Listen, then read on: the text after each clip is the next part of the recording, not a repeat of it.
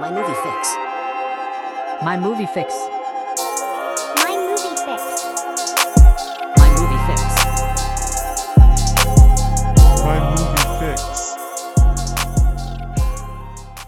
All right, that was the intro. This is the show. Welcome to another episode of the My Movie Fix podcast. I'm your host, Sir.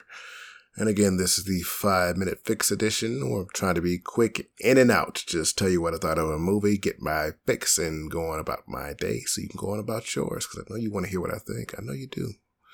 And of course, you want to hear what I think about this whenever I drop this. This is episode, as you can see from the title, Mission Impossible Dead Reckoning Part Uno. And without further ado, that's what this episode's going to be about. So let's get to it.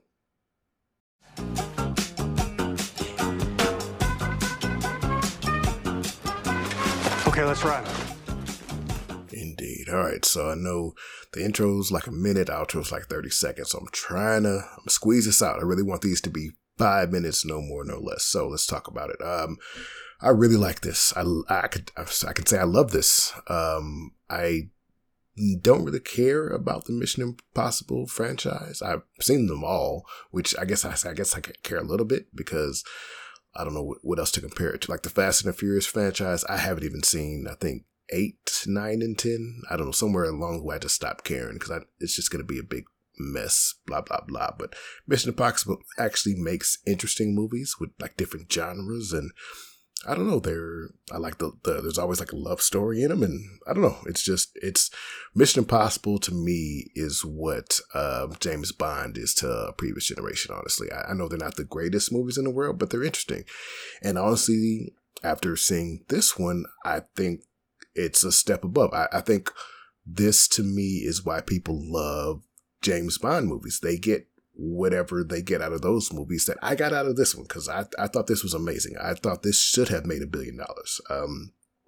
I don't understand audiences. I think this one is critically, I think everybody critically loved it, but I think it's thought of as a failure because it didn't make billions of dollars or whatever. I think it just barely made its money's back or something like that. I didn't look that up, but that's how I think about it. But this is what should have made $1 billion, because what's the movie? I can't even think of the movie. What's the name of it with the Indiana Jones? Indiana Jones was garbage. I didn't even watch it, but I know it's garbage. The previews looked like garbage. The review said it was garbage. It's a whatever movie trying to cash in on the franchise. But I think this is like the 10th film in the franchise, and it's better than pretty much any of them before. It's just a really great movie. You look at the movie and you see that's what $300 million should make. There was a scene at the beginning where, I won't say the beginning, but it's like they're in the desert, and I'm watching it, and I did see this in IMAX 70 millimeter. Shout out to, one of 10 theaters in the US where you can see 70 millimeter IMAX, but, humble brag. But, so I saw it, and it looked amazing. It's just like the desert sand was blowing. I'm like, this is what a $300 million movie should look like. I'm amazed. I'm captivated. I'm all of the above. And it just kept going like that. There were the other scenes, I forget the word I'm looking for, but I'm looking at the time, I'm trying to squeeze it out. But the other scenes in this movie looked amazing. The scenery, whatever, I can't think of the word. I keep trying to move on, but I want to say the word. What's the word?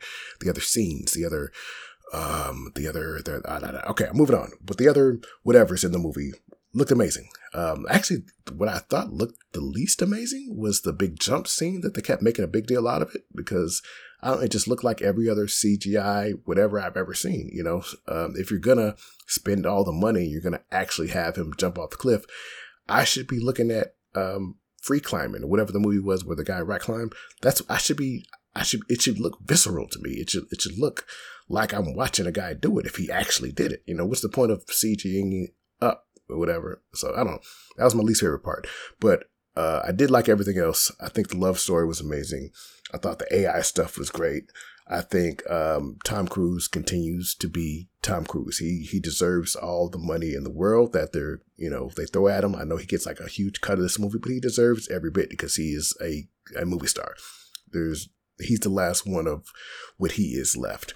And Haley Atwell is probably one of the top 10 most beautiful women in the world. But that aside, yeah, my 5 minutes is up, but I really enjoyed this movie. I'm very much looking forward to part 2. This was awesome. This was better than any Fast and the Furious movie that has ever been made. They should absolutely spend another $300 million. I don't care. I want to see more. That's my 5-minute fix. It's my 6-minute fix, but I'm out. Thank you for listening. 5-minute fix.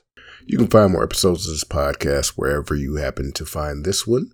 Please leave me a 5-star review, and in that review, tell me why you decided to listen. I'm curious. I'm going to read it. Also, you can email the podcast at mymoviefixpodcast@gmail.com if you have good or bad things to say. I don't care. I want to listen either way. And also, follow me on Letterboxd at SIRR if you want to know all my movie takes in advance before you hear them on the pod. That's where you can find me. Thank you very much for listening. Until next time.